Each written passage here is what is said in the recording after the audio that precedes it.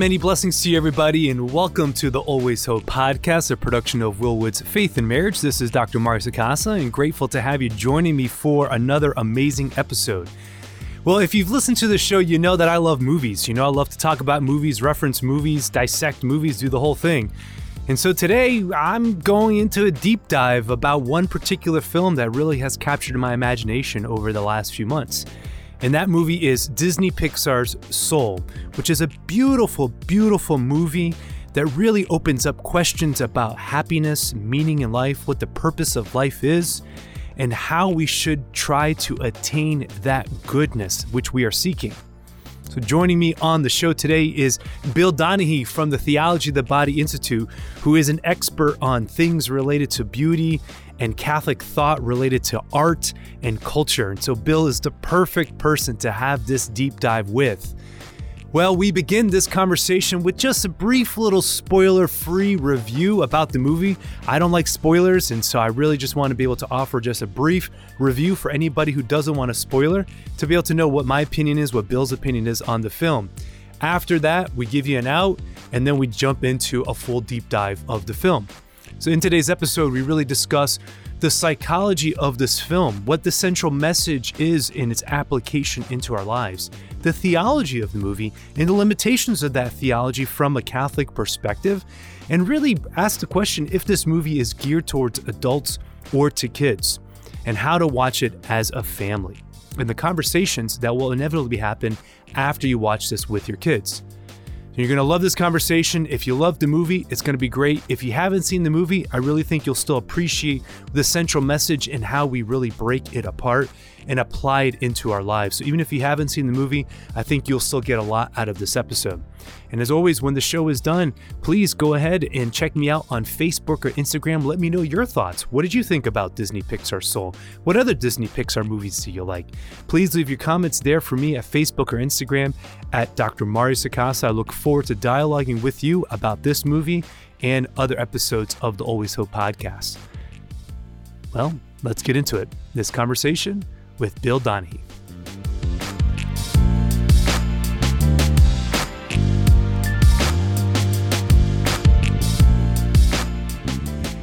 Bill Donaghy, welcome back to the Always Hope podcast. How you doing?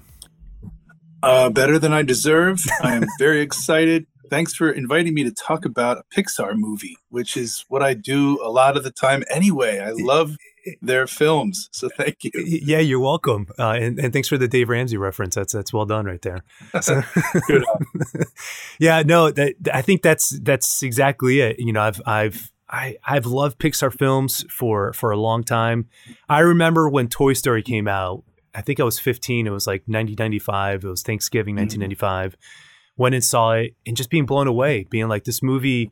First, obviously the animation was unbelievable. First time you see a CG movie, but just the heart and the storytelling and the humor, and they just have churned out consistently. You know, over the last, what is it, 25 years, 26 years, whatever that is, you know, just one great movie after another. They have a couple blips along the way, but by and large, their movies are excellent. So we're going to be talking about Soul.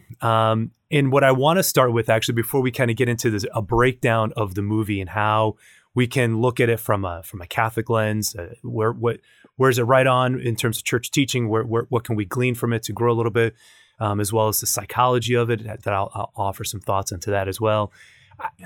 I want to give the listeners who haven't watched the movie an opportunity just to kind of hear our non-spoiler reaction.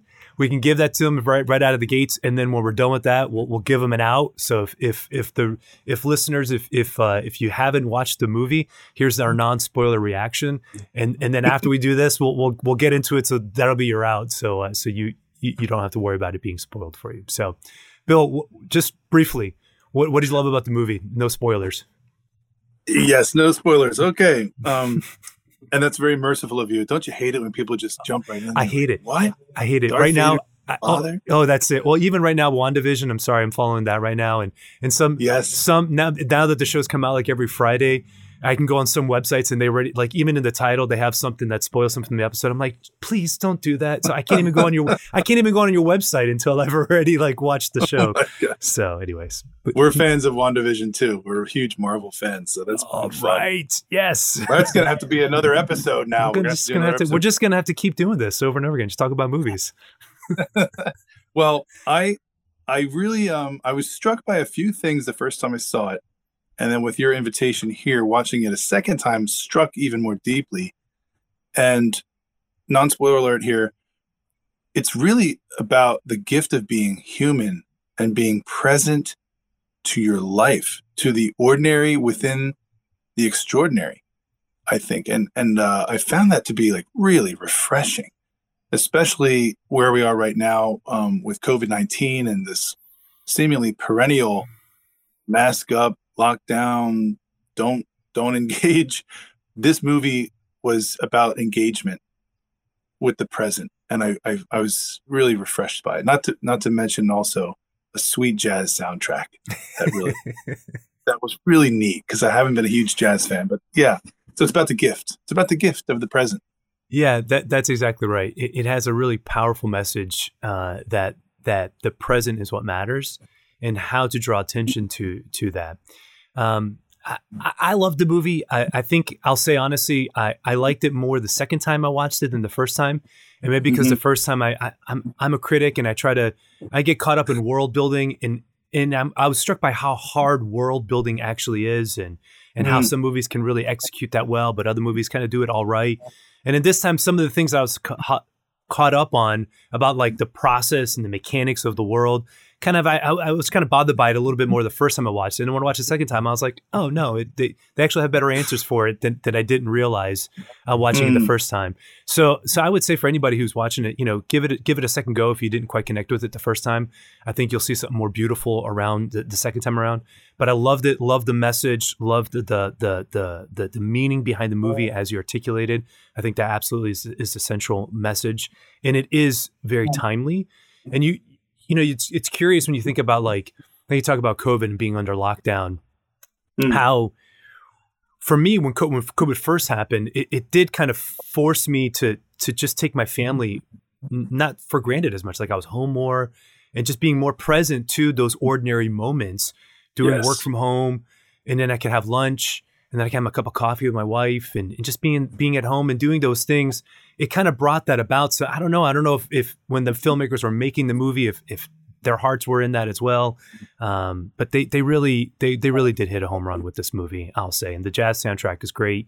I'm not a huge jazz fan either, although La La Land got me on that, and the jazz soundtracks, they're great. So one question though, before we kind of move into then the full breakdown, is it a kid's movie in your opinion though? Oh my goodness.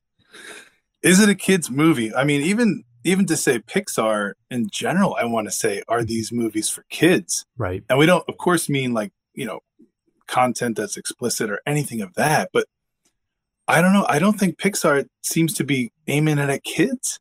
I really don't. I feel like they're aiming at us adults, and kids enter in, but this is definitely different. I think Soul is more for adults. It's I watched it with my kids the first time, and there weren't moments of uproarious laughter or silliness. They were just kind of watching.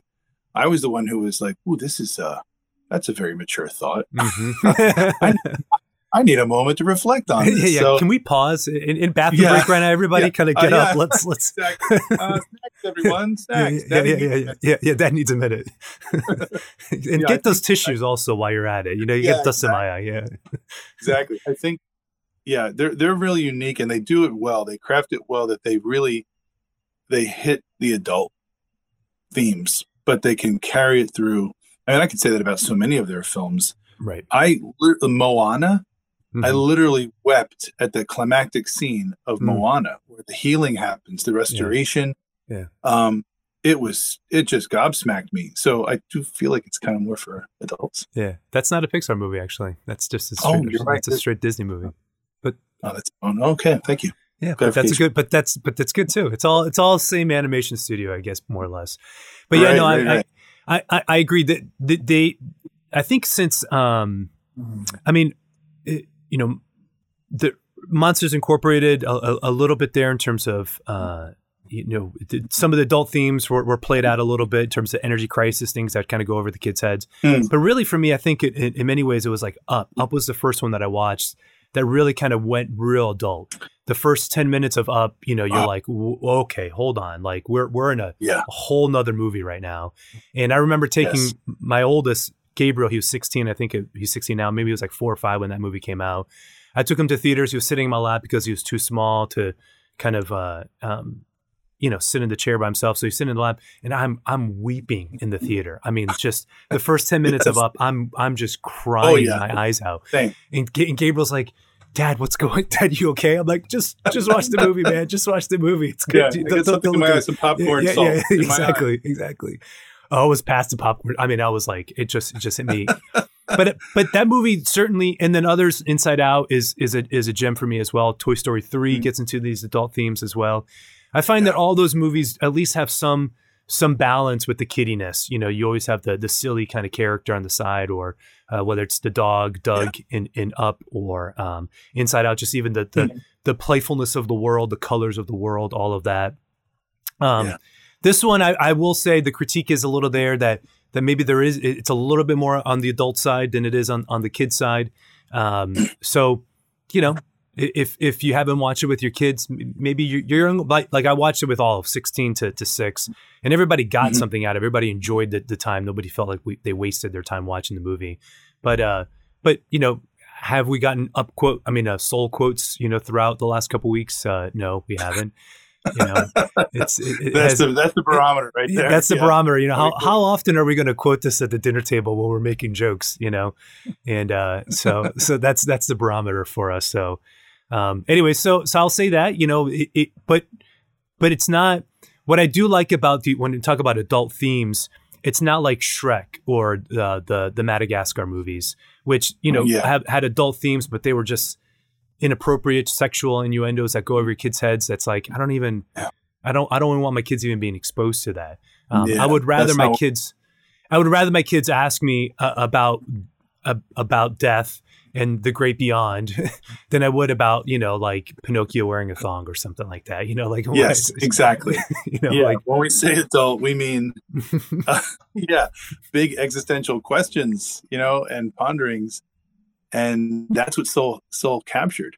The self-awareness of the lead character at the end, Joe Gardner. At that piano in the final few minutes was just really stirring, like at a deep level. And that's the power of cinema, right? You throw back and like, whoa, am I in that? It afforded a moment of deep soul searching that, good stuff. Real good stuff. Well, so let's get into this now. All right. So this is the part now where if anybody hasn't watched it, here's your out. Okay. This is me being kind to you. If you want to stick around and listen to our discussion, please, we would love for you to be part of it. But if you haven't seen it and you don't want spoilers, then go in and go out. Like I hate spoilers. My kids know this. Like I don't even want to watch too many trailers of a movie. Like Endgame, I was just one trailer. That's it. Just tell me when it's coming out. I don't even need it. I don't need to know anything. I just want the story to unfold, and I don't want any spoilers. So the kids know that this is who I am. I'm bequeathing that, I guess, to others. This is actually okay. So this is an aside, total aside, but this is a funny story, true story. All right, this is how much I hate spoilers.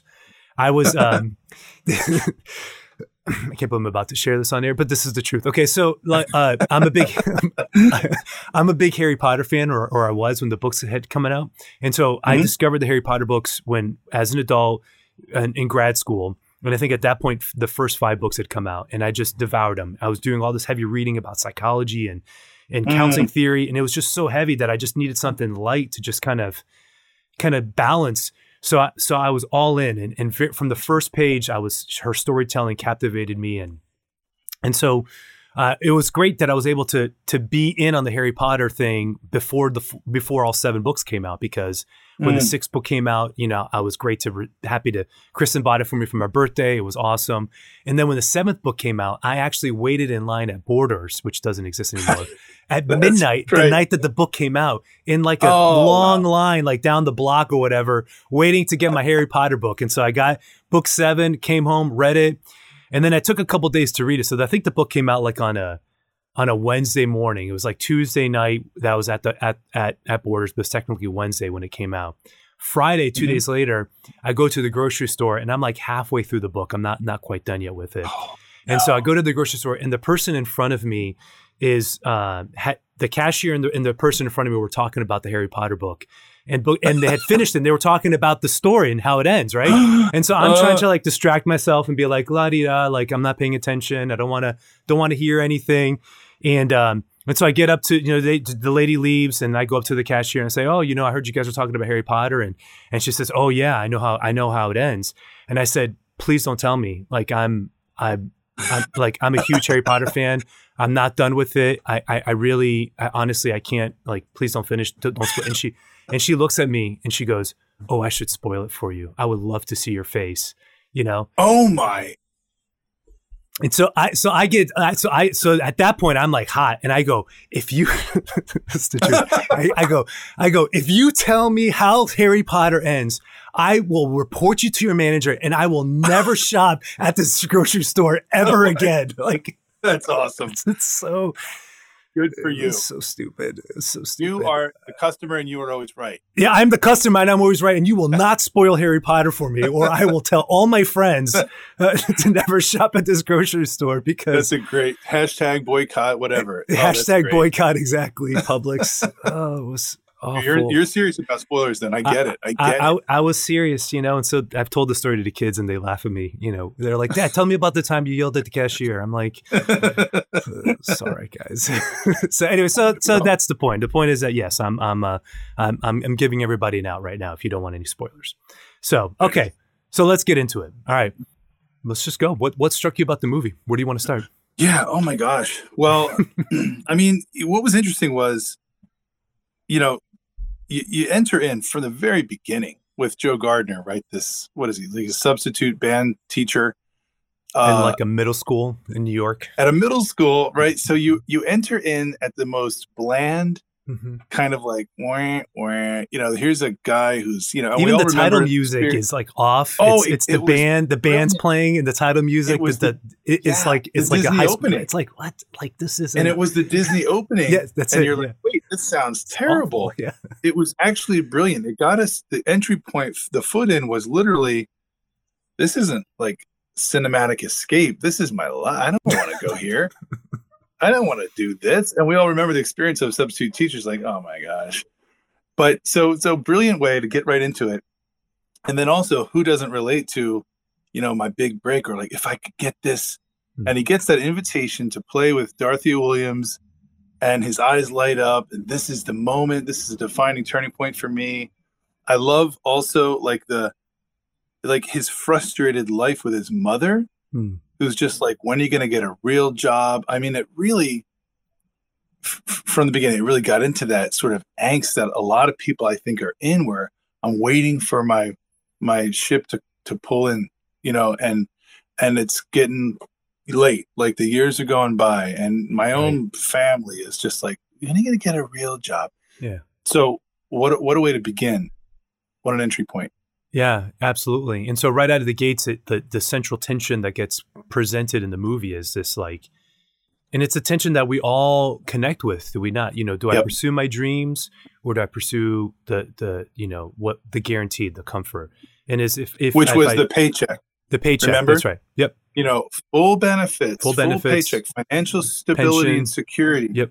Which through the lens of the Catholic life, the dynamic Catholic life, right? The gospel. Are we about that kind of like security, stability, or is it like, come follow me? I just felt that sort of gospel twang. Well, I felt that, but I'll say, I'm okay with this, the comfort and security. You know, like there are times in my life where I've done both. You know, I've Well, done sure, I've done sure. the entrepreneur, like, yeah, let's do it. And then the other times I'm like, you know, that paycheck's not bad. Like that's okay. Like, Yeah, well, you can do both. You can do both. You know, so Wow. the movie starts off by kind of pitting these two against one another. But what I actually really did appreciate about the movie is that as you get to the conclusion of it, there's no conflict. Like it genuinely is. It is a question of discernment that I do believe that everybody has to kind of go through in terms of like, where is God really calling you to exercise your greatest gifts and talents? And if that is as a middle school band teacher, then praise Him. You know, like what an awesome opportunity to be able to minister and to build relationships and connect with these kids. Or if it is to be the star performer, then praise Him for that also. And I think that obviously the movie isn't theological in the sense, but it creates this, because that dichotomy is something that we all intuit and we think that there's tension there, but the movie gets to the point where it says there doesn't have to be tension there because the reality is that like existence itself is the gift.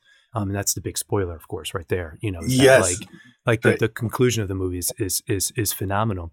But you're right that the entry point just gets us to this place where we feel this tension, and so then he finally gets the big break, and then he dies.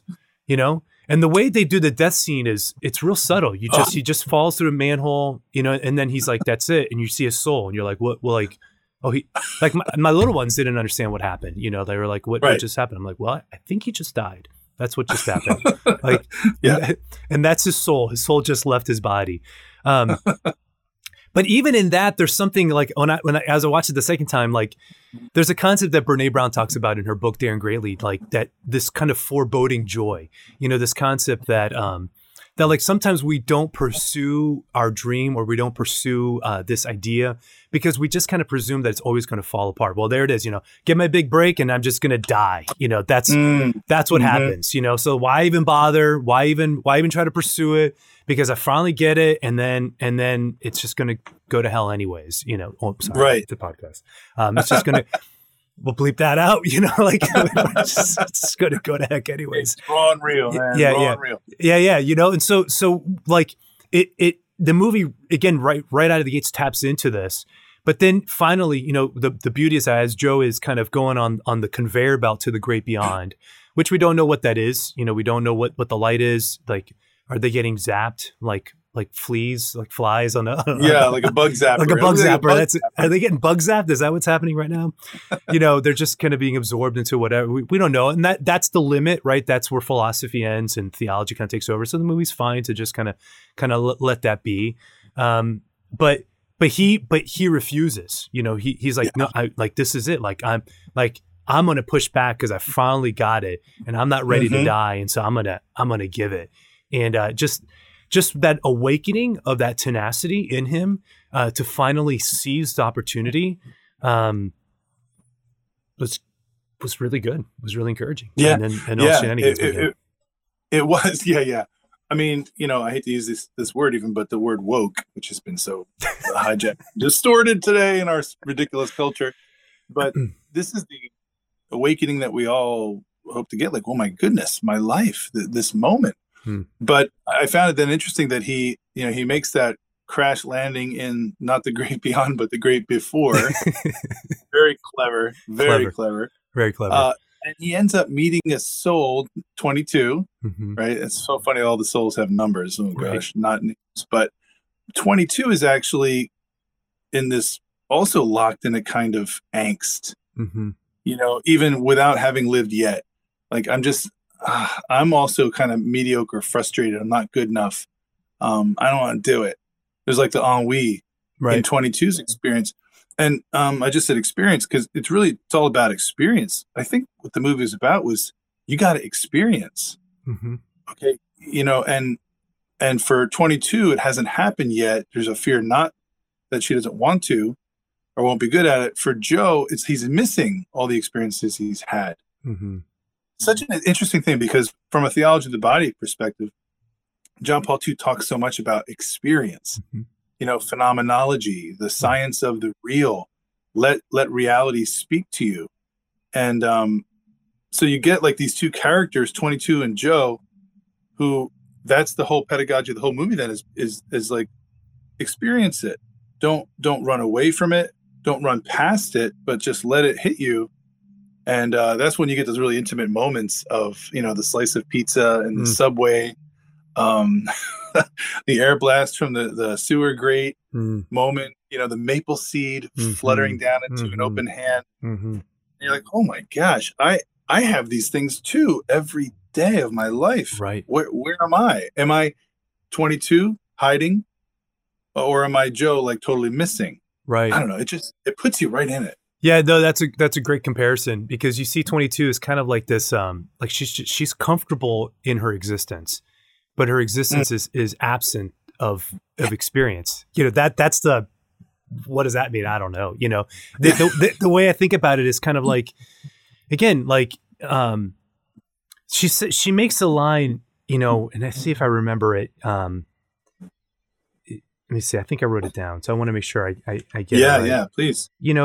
She makes a line where she's kind of like, it's not great, but I know what to expect, is what she says. So it's kind of like this meh, like I know what to do. Like I kind of live in the great before, and once a week I get, supposedly trained and I run these experts away, and they're frustrated. Then I go back to kind of like, piddling and meandering. And so it's inherently meaningless and inherently purposeless.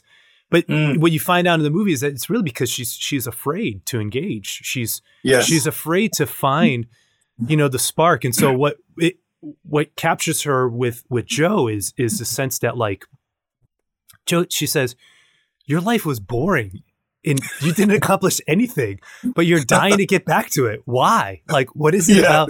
What is it about your life that I can't even say you accomplished anything great with, that you wanna get back to? And so that's what sparks the curiosity, and of course the shenanigans of them kind of playing it out. But that is it. Just this beautiful kind of relationship that emerges. But what she discovers is that she's like, when she says like like the purpose of, like, because the whole point, right, again, is that you find your interests, you have your personality, but then you need to find your spark. And Joe thinks that the spark is the thing that, like, gives purpose. But again, what you find out isn't that the spark is just another part of life. It's just it's just the experience. It's just the energy that you feel, when you're jazzing, as she says. And so for her, it wasn't anything big. It was just all those little things, the eating the pizza for the first time. I mean, the way they animate the guy's face when he's like savoring the pizza, you're like, somebody animated that. Like, that wasn't an actor. Like, somebody had to, like, multiple people had to get the expression right. And you just want to eat this pepperoni pizza. Like, you think it's like the best thing, and it does so beautifully attack this notion that, and this is really kind of the major premise of the movie, is that Joe has put all his stock in expecting his big break to be the thing that's going to make him happy. And that's what so many of us, of course, kind of fall into the trappings of this kind of perfectionism, that somehow if I achieve this one thing, or this one thing does happen, or whatever it is, that's going to unlock all of happiness for me. And the movie, what it does so beautifully, and it is the truth, is that the reality is that no single experience can bear the burden of that, right? Like we make an idol then of that experience. Whether that is, if as soon as I get married, I'm gonna be happy, or as soon as I get that job, I'm gonna be happy, or as soon as I get certain number of followers on my social media channels, that's what's gonna make me happy, or I get this big break or whatever. Like, all those things in and of themselves aren't the singular thing that's gonna make you happy. But it is the process. And you look at the totality of your life, but it's the totality of your life that then allows for joy to emerge, for the experience itself, which is good, to really be that which what it is. Now, that doesn't mean that we shouldn't have dreams and desires. Of course, we should have innovation and creativity and pursuits. All those things absolutely are needed, but they have to be measured, I would say, in the context of who you are as a person, Right. in being reminded that all of this is gift. It's all gift. This is the hermeneutics, right? It's a gift. You know, you get JP2. Yeah. Like, it's all gift. It's all gift. It's all gift. And it doesn't mean that the gift is being withheld from you until, because I think sometimes that's the way we think. It was like, if only God would answer, well, but there's other answers that are coming. You know, like God's withholding. Is he? Are you sure? Like you know, we have to kind of be cautious within our own language about how we make demands and we put these expectations on certain things to be those things when it could be other things that God is actually guiding us to. Yeah, I mean, you just threw down the word idolatry, and that really, the second time watching Soul, that really struck me. The whole scene with Moonwind, you know, and the the astral projections, and so funny that the Mystics Without Borders was the name of the Mystics group. Without Borders made me like laugh out loud. Doctors Without Borders, the Mystics Without Borders. I cracked up. Funny. I LOL'd at that moment, but the fact that, and you know, at that same moment, he encounters the mystics at the moment you meet the idolaters. Those are the lost souls, right? And Moonwind is the mystic. He says, "Oh, those are lost souls. They become obsessed by something that disconnects them from life." Oh, it's awesome. You know, that you're absolutely right. You know, when you say that it is this thing that he says is it's the fine line between being in the state of flow or being in that state of the zone is what they called it in the movie. Flow is the psychological term, is what they refer to it in the positive psychology. Being in the state of flow, being in the zone, but then how easy it is to lose yourself and that to become an obsession. And then when it becomes an obsession, it becomes disconnected from life itself. So sorry, I cut you off there. Yeah, no. And how haunting. I mean, I remember the first time we saw the lost souls, they were freaky. I mean, they were scary creatures of like darkness and shadow, and they start chasing them. And, you know, it's chilling because we've all done that. We've fallen into this, like, if it could just have this, and we become monstrous that way. And we end up killing the thing we think we're going to love, or the thing that's going to liberate us suddenly enslaves us. That scene where they liberate a lost soul who was like a hedge fund manager or something. And when he returns to life, he's like, "What am I doing with my life?" And then just destroys everything. Yeah. It's beautiful. It's beautiful. And I love how, like, it's literally like a 5-second scene, but it's a life in miniature, right? Like, what am I doing with my life? You know, number crunching and this idolatry of the moment. Yes. And then he sweeps it off the desk and then says, "Liberate yourselves." It's beautiful. And then it cuts. I'm like, oh my gosh, that's it. But I love there's a great teacher from CUA down in DC who was a friend of John Paul II's, Stanislav Griegel, and he wrote a great book in conversation with John Paul II. And he talks about the world, life, all that we experience as a torrent of beauty that we're invited into, that flows over us. And I feel like that's what the mystics do. They let the torrent of beauty of all these daily experiences flow over us, and they don't grasp and cling to one thing. And what a chilling moment, right? When Joe gets the gig, has a great night with Dorothea Williams and the jazz quartet. He's in the zone. Literally, it's a perfect night. Like, he's in the zone. They walk out into the dark street to catch a cab or whatever. And he says to her, whom he's idolized, Dorothea Williams, he's idolized her. "Oh, Dorothea Williams." He says, "Well, what's next?" "Well, we come back tomorrow night and do it all over again." And that denouement, right, where he just goes home and he's like, shoot, there's what? And what a moment that was. That was the moment of conversion, really, where suddenly the light came in. He unpacks his pocket, right? He's sitting at the piano in the dark of his apartment, pulls out of his pocket all these little bits that 22 had put in his pocket. And I got to say, Dr. Mario, that scene, you're a dad, I'm a dad. You know, at the end of the day, have you ever had that moment where you pull out of your pocket, you know, and I've got like Lego bits and like a straw wrapper, you know, stuff my kids have left around the house, a little, you know, piece of a lollipop or something. And I put them on my dresser at night. And I'm like, wow, that moment where he takes that stuff out, it's a piece, you know, pizza crust, a spool of thread, a part of a bagel that now had like, because 22 experienced the torrent of beauty, she didn't grasp at it, she just enjoyed it. Those have become little sacramentals in a way. Mm-hmm. These little like heirlooms of her experience on earth. And when he lays them out, like almost like relics, he lays them out on the piano there. Mm-hmm. And that's when the most beautiful piece of music, I think, in the whole soundtrack comes out. He starts doing that. He starts jazzing. And for me, that was the moment. That was the translucent, sacramental moment where it's like, this is it. The present is the gift. The gift is the present. Now I'm ready, right? Yeah. I'm ready to live.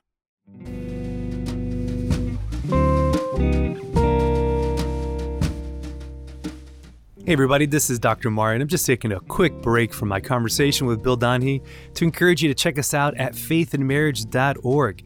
At faithandmarriage.org, you can sign up for one of our upcoming marriage retreats, or you can read our blog and catch up on past episodes of the Always Hope podcast. Or if you want to know where I'm lecturing or where Jason Angelette is lecturing, you can find all of that great information at faithandmarriage.org.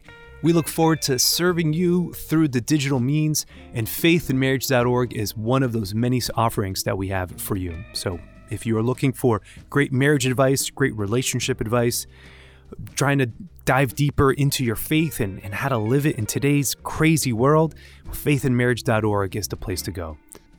So check us out, faithandmarriage.org.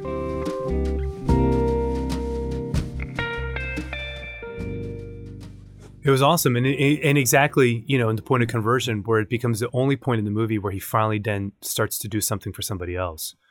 Yes. Because then immediately he recognizes that, like, I've put all my eggs in this one basket and it's good. Again, the pursuit of excellence is good. The pursuit, right. Getting that gig, getting that break is good. There's nothing wrong with it. But when compared to the torrent of beauty, as you said, in these little sacramentals, he felt those little moments were actually more joyful than the other, Yeah. And part of what I love about the movie also is that it does a good job separating kind of the physical and the spiritual, So when they're in the spiritual realm, they talk about like, oh, you can't feel, so he eats the pizza and he poops it out real quick and she slaps him and, all this stuff. Like, my sound of my voice is different. I could sound like X, Y, and Z. But he goes, well, why do you choose to sound like a middle-aged white woman? He goes, because I find it the most annoying, is what she says, which is Tina Fey. It's Tina Fey's voice. So, God bless her and her own sense of humor, to like make fun of herself like that. So anyways, but like but then one of the one concept that gets expressed in both the spiritual and the physical is the concept of memory. And I just was so struck by that. When she goes into his body, she's like remembering his memories about like the girl and who's Lisa, why? Because there's an aspect of memory that is very neurological. We know that. But then there's an aspect of memory that's incredibly spiritual as well. And so when they're in the great before and they're meeting their mentors, they have the hall of accomplishments or whatever, all those memories that exist in kind of the spiritual realm, And so so you see that within him that like, I guess like he's been saying the whole time that you're only experiencing this because you're experiencing it in my body, or you're only remembering, but now that she's been in his body and now he's remembering her experience of these moments in his body, now he's like, I get it. Like all the joy of her eating the pizza, I can experience it because she experienced that in my body and I can recall that sensation in me. And now that I've felt that, I felt more alive in that, or sitting in the barbershop chair and communicating and talking with other people. That feels more freeing than what I just did. And what I just did was awesome. But like, this is it, And so finally he's like, I have to give this, like the gift, like now it's time for me to give this up. And when he went into the zone and started playing, you're right, it's the most beautiful. He knew in that moment that he was going to sacrifice himself. Like that was 100% his intention. He's like, I'm going to go rescue 22. I'm going to give her her Earth badge. She deserved it. She found it. This is her spark. I've lived my life. It's time for her to live hers. And it's time for me to move on. Like that's the point of him coming to terms with the experiences of his life. This is, I think we just reached the crescendo, like the pinnacle of awesomeness. This is the thing with these movies. I'm just thinking of Cardinal Papard. Paul Papard was the head of this the Vatican Cultural Institute or something for a while, and at one point he said, "Movies are an irreplaceable form of evangelization." Movies, cinema is an irreplaceable form of evangelization, because this is a moment, like that is a Christ moment right there, where I'm going to lay down my life. And I think, how you just laid it out. He discovers communion of persons, right? Like communion. Right. The whole point of reality, the whole point of life is, it's not about me getting my moment. It's about the gift. It's about communion. And how awesome. I love how it's like the flip of his experiences and then her experiences, because that's the interpenetration there, where his eyes get open. That barbershop scene was incredible. Where he leaves and he's like, I never knew you wanted to be a vet, blah, blah, blah. Well, you never asked me. You never asked. You just talked about jazz. You just talked about yourself. He was monologuing the whole time, where human life is supposed to be dialogue. Right. And how riveting, the whole barbershop at one point when 22, who's in Joe's body, is just going off, and they're all rapt, they're all staring, listening. It was just, the point there, it's communion. It's all about communion, and the other person, and seeing through the other. What a great lesson, man. Absolutely. Awesome. Well, I've been reading a lot and been talking about this in the podcast about this new science of positive psychology and positive emotion. And in the last 10 or 15 years, psychology has really shifted it's broadened its scope of practice from not just talking about what's wrong with the person and how to heal somebody when they're in a depressive state or kind of moving from a negative state to a neutral state, but really asking the question of what is optimal experience and how do we move somebody from a neutral state to really achieving human flourishing would be the word. And so there's a robust studies out there. And this is where a lot of these books on happiness have emerged out of over the last few years that are flooding the market, because people are genuinely asking these questions. And so in the research is pretty clear about this. Like it is the more that we just open ourselves up to the good, the more that we draw attention to it, the more that our brains actually grow in their capacity to see it. Because the problem when we get into anxious states, like Joe at the beginning, when he's really fixated on it, when we become fixated, what happens is that when our anxiety kicks in, it's a threat. It's a response to threat, and so we get very narrow focused when we're in an anxious state, just by design, because we're supposed to be. If there's a lion that's about to attack me, I better be 100% focused on that lion, and not attentive to the trees, because that thing's about to kill me, and so I need to make sure that I can get away. So when we get anxious, when we get stressed, when we get into these elevated kind of states of high emotion here, we get real focused. And so our creativity decreases, our capacity to see like reality in some ways actually decreases because we some focus on the threat. And then a negativity bias kicks in where all we then see is threat after threat after threat, or failure after failure after failure, And so when all these systems kind of take over, what the counterpart to it is exactly what the movie proposes, which is just, if we just stop and you can meditate, be mindful, or if we want to use the word watchful, we can use watchfulness, which is a term that was used by the Neptic fathers, ancient spiritual traditions of the church.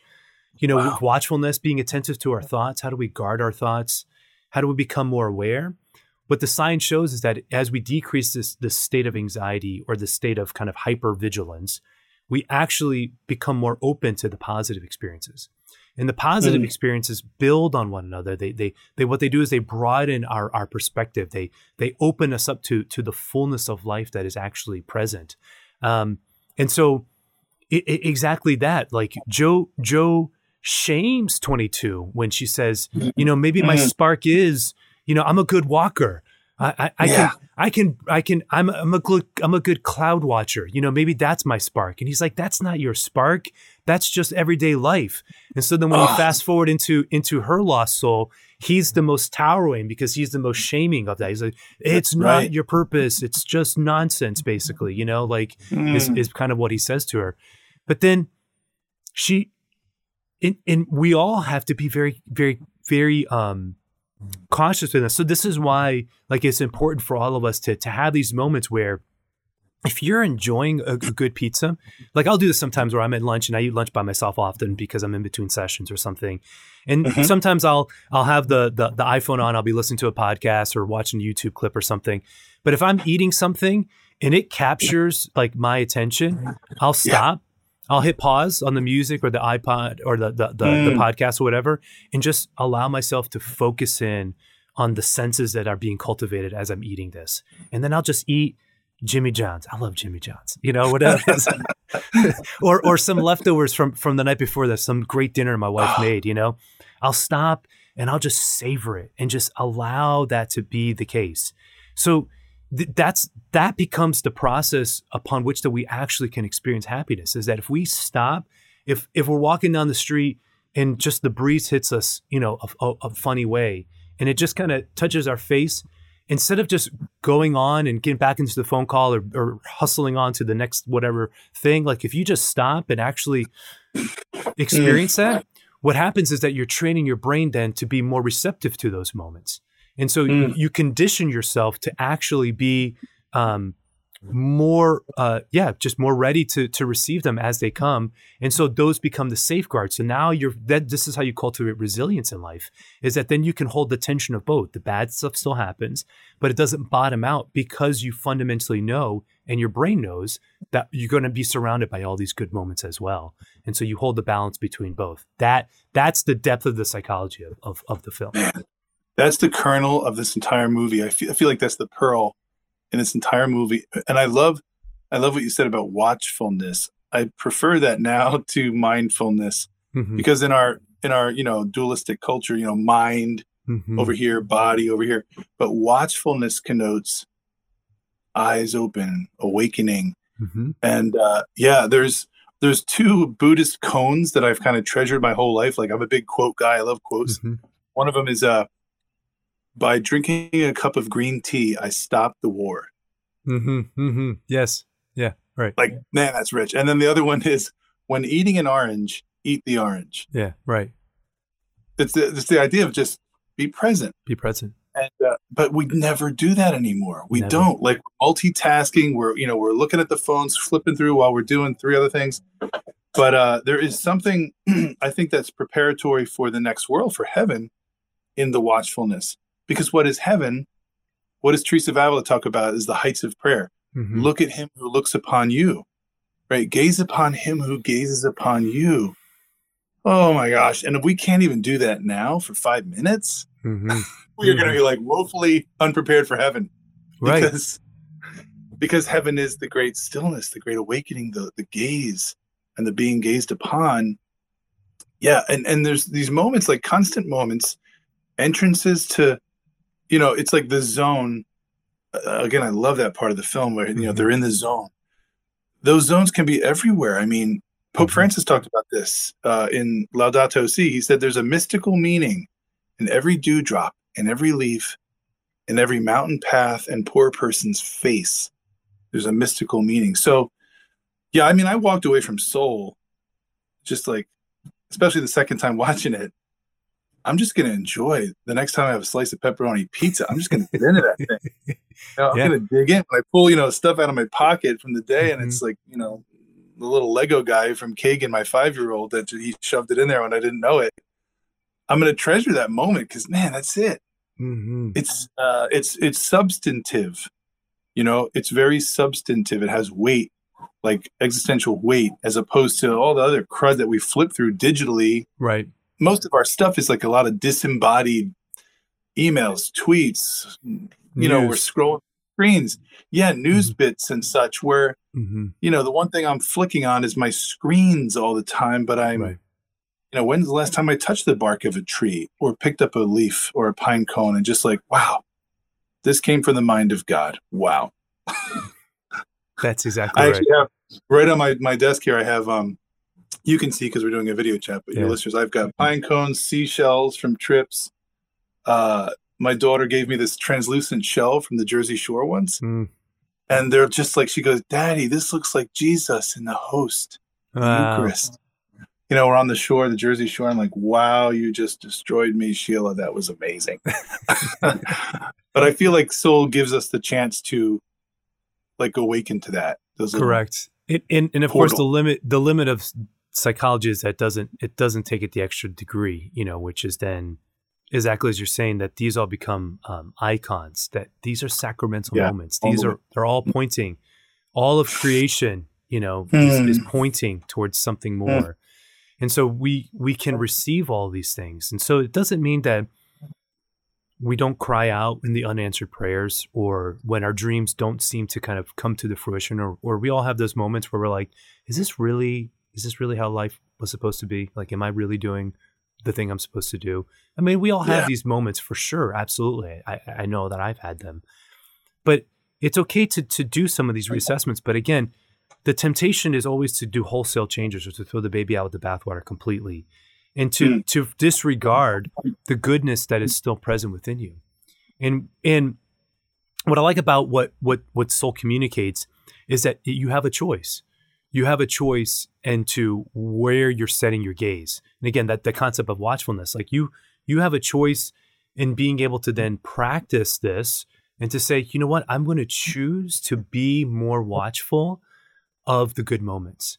And I'm going to embrace those and savor those and be more intentional about eating the pizza, or when you receive the little seashell from your daughter, appreciating it, and not just appreciating it from her, but appreciating her insight, appreciating who she is, and the fact that she's thinking about these things and she sees these things, and that this life that God has given to you, allowing the mystery of that to really be present in all of these little circumstances that we are so quick to overlook because we're too busy, or too caught up in ourselves, or we're too fixated on our own issues, that we lose sight of relationship being the basis of reality, and communion, as you've already articulated, being that which we are called to, and that all these little things add up. And so it's not one big thing, it's all these little things over the totality of our life that we can look back on and say, yeah, this is good. This is really good. Amen. All right. So just with we've been jazzing. We're jazzing. So. We've been jazzing. But the last few minutes that we have in the movie, let's break apart some of the theological themes that maybe are good or misguided a little bit. And so you, with your TOB lens, you can offer some of them to us. So, first and foremost, any comments you want to make in terms of just the disembodiment and the disconnect between the soul and the body. What would John Paul II say about that as well? Yeah. There was definitely, the whole structure, as you said, the world building that they did had some kind of funky things. The great before, where there's unborn souls who are sort of like given a personality, like you 5 are going to be insecure. And you're going to be so funny, that was a little, weird. Yeah. We, from the theology of the body perspective, of course, there's this, the male and the female contribute their biological material, so to speak, in the beautiful dance. Sperm meets egg, and life begins at conception. So, and our personality is this amazing sort of makeup of the genetics, but also of the experience of life, and we grow, and we're not boxed, so to speak. We grow and develop. We have certain inherent things in us, but the idea that we're floating around out there, and then we land in some of the words were difficult, like, meat bag, meat sticks. Yeah. Meat sticks. Oh, my meat sticks. Yeah. You felt there that rupture, that sort of dualistic Manichaean, or even the body. fact that her soul can go into his body, and his soul can go into the cat. Just even that alone is kind of like this, like. Yeah, like this is luggage. Like this is a holding tank, and the soul goes in, and then it gets pulled out. Certainly, there's lots of issues there.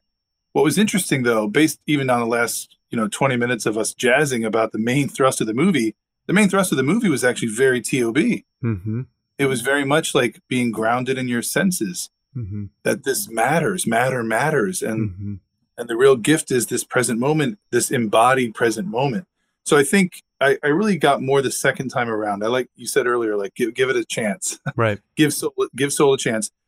when we get rid of those issues, you realize actually this is about the integrated person, right? Which, as we know, as a Catholic, is the body soul composite, right? Interwoven beautifully in a holy marriage of body and soul.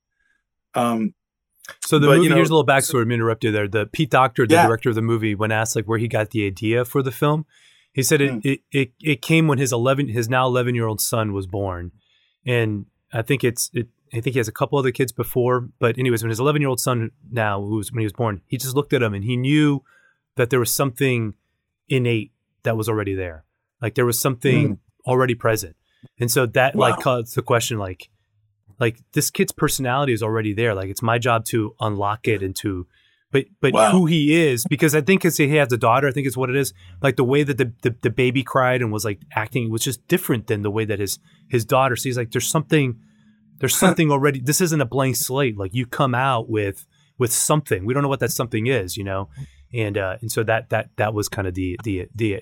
That's really interesting. So that's what led to the whole great before and the whole world building, but 22 does say, and I said this to you, right before, but the second time I caught it, where she's like, this is just all hypothetical, whatever kind of constructs, made for your brain to be able to understand. So, they kind of are playing with it. And that's the thing, like that we would tell our kids is like, there really is no great before. Then like explaining something and making sure that our kids don't walk away being catechized, by the movie, to some degree. Those would be the places where we as parents would have to engage and brush some of these things up. So like you said, the meat sticks, all that stuff. But there is something to be said about personality though, and personality being something that seems to like, and I think you were saying this before, maybe help me, like we don't exist before our creation. Like it's not like our souls are just kind of up there in some like great before, just waiting for the right match, as if like this is what it is. Like, oh, there it is. Now's the time. Boom. Okay. Like you come down and, or even, but like it's your soul, like at the moment of conception, life begins, which means that eternal life begins. That means that like what wasn't now is. And so you as a person, your body and soul, bam, like that's, like there it is, right. Like what wasn't now is, and there you are, and whatever that means, we don't know. Yeah, because that there's the mystery of the personality is that, as we said, like the biological material, so to speak, is contributed by man and woman, but the ruah, the breath of God, is divine, and that animating spirit that the Lord pours in and fuses in is that's the great mystery. And every single soul is unique and unrepeatable, even for biological twins or triplets. Yep. I mean, there's like and it, you see it, like, wow, you are different, but I can't quantify that. You came from God. Hence the Catholic teaching, right, on the sanctity of every human life from conception to natural death, because we didn't make, like, that came from God. That's a holy thought right there. That is. And I see it in my kids too, our 4 kids, with each with very unique personalities, reactions and responses to the world, likes and dislikes. And yeah, my stewardship is, and my wife Rebecca, our stewardship is just, wow, look at these little olive plants, around our table, who are like growing in different ways. It's really humbling, right? It's like, it absolutely is. And I think that's something that I say often, is that like, we're stewards of our child's life. Like that's it. Like I may have contributed in his creation, but I am not the owner of this. This is not a possession of mine. This is not something that I get to tinker with, and put up on a shelf. That like I have a job, and my job here is to usher this child and to form him to be a mature person. By the time they leave, they hope that we've given them enough of a foundation that they can then explore the world and be a productive member of society, but be an individual who wants to love and serve the Lord. Because my hope is that when they become an adult, and then when I die at some point and he dies, that we are brothers in Christ. Because I only have boys, I don't have girls, so I can say that. Okay. So but if I had girls, I would say brothers and sisters, but I only got 4 boys. So but that and that's that again goes back to even the premise of the movie, is that like if you think that your child is the thing, then you're always going to be possessive of that child. And then you're never Yep. going to be able to let that child grow up and become what they're supposed. And then that child's going to become resentful towards you because you become an overbearing parent. But like you, Yeah. like we can make idols out of really good things. And so maintain the long game when it comes to our kids is something that I always say. So this has been great. One final question here, kind of before we start wrapping up, because we're kind of getting at our time. What's your take on the Jerrys? What do you think they are? The Jerrys, that was hilarious. I don't know what was going on there, but I love the Terry. I love Terry. Yeah, Terry's great. Yeah. Oh my goodness. Yeah. They were very odd characters, just sort of present, sort of adult. Were they angelic beings or something? Maybe they had a calmness. Terry didn't have a calmness. She was riddled with things like, but they were just like, "You're doing great, Terry. We affirm you, Terry." I don't know, but it does play in. The Jerrys kind of do play into that. What we'd say is, as Catholics, this sort of hierarchy of being. That there is a God who also has this whole subcreation of angelic persons, human persons, and then below us, animals, plants, matter. Right. It's kind of cool to see that kind of played with in some way. Yeah, that there would be mediaries in between. That's right. Yeah, I kind of took him to be that as kind of like an angelic creature, and so this was a very abstract way of being able to do it. There's a divide. So even the name is Terry and Jerry is gender neutral, and each of the voices, like you kind of are like, is that a guy or is that a girl? I don't really know. And when they talk, and are they even different people, or are they really just one? Are the two Jerrys both one and the same? You see multiple ones at the time. You're like, but then they're abstract because they're flat in a three-dimensional space, and their shapes can move, and they're not confined to anything. They can have four arms, or they can create whatever. That it just seemed like this. It was almost like, what a creative, kind of playful way of kind of reimagining an angelic presence. I would say, that like is just fundamentally not confined to the laws of physics, and exists in a different plane. Therefore, the look of that would be different because it does exist in a different plane. You can very clearly tell that they are something different than humans. And I love that gets manifested in this Pixar film because it shows kind of the awareness, even subconscious awareness, that there must be. That's right. That's right. That's exactly right. Yes. And I'm rereading, I guess for the third time now, C.S. Lewis's Space Trilogy. Oh yeah! All right, here we go. Oh man, awesome. Can we please do a podcast on that? Absolutely, that would be awesome. I'd love to. Out of the Silent Planet, Paralandra, and That Hideous Strength. Yep. But he amazingly captures with, he's got the Eldila, and then he's got the Oyarsa. These mediaries who, they're on a whole different plane of existence. And when we read it, how this is just a fictional science fiction sort of a thing. Like, wait a minute, this feels really real. Yeah. There's something here that, helps you understand the cosmos as God crafted it. Yeah. I mean, yes. And how each planet kind of has its own kind of angelic presence that's supposed to be responsible for it. And they're stewards of it. Yeah, they're stewards and guardians, right? So what Earth, we do, it's like all the way up. Exactly. Earth is the silent planet because because the steward of our planet has not performed to task. We're about to go into another conversation, so I can. Oh no, we are. We got to stop. I'm just saying. Tune in next time. Perilandria, the last 50 pages of that, I just couldn't stop. I was lost in time became irrelevant. All of it. I mean, I was flowing. I was in the zone reading it. Literally, Dr. Peter Kraft says that the great dance in Paralandra is the one thing he'll probably remember on his deathbed. Wow. It's one of the most beautiful things he's ever read, and he said he'll treasure it till the end. Well, if that's not a great commercial to read it, there it is. There it is. Yeah. Awesome. Okay. Well, we hope you've enjoyed the conversation we've had about soul, and maybe did beat it too much with the dead horse, but we've enjoyed it. So Bill, what do you got going on these days? Anything you want to plug while I got you on the show? Well, there's a boatload of these virtual conferences that are happening. There's actually one this weekend, the Bible Summit, but I'm part of the National Catholic Men's Conference that's coming up, I guess in another week or so. So look for that online. I'm doing 2 talks. for that. And we have another Theology of the Body virtual conference coming soon. Mm-hmm. We were blown away by the turnout last year. And so we're doing that. We're also, of course, doing our courses face-to-face at BlackRock. Wow. All right. Get those back up and running.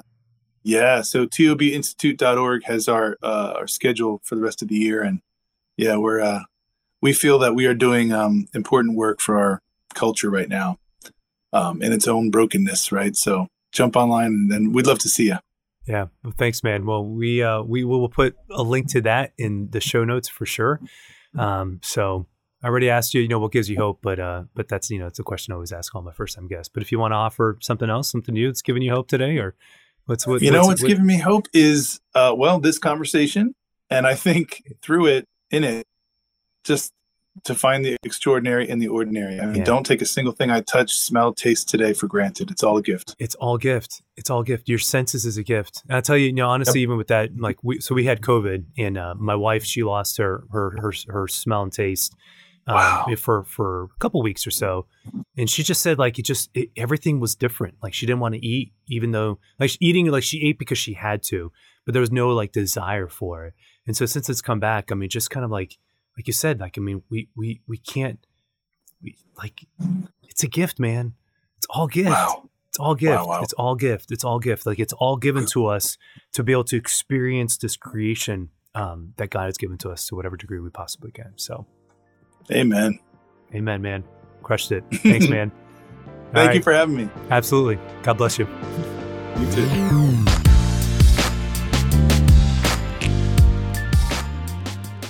Man, what a beautiful film. I'm so grateful to Bill Donaghy for joining me on the podcast to have just such an awesome conversation about it.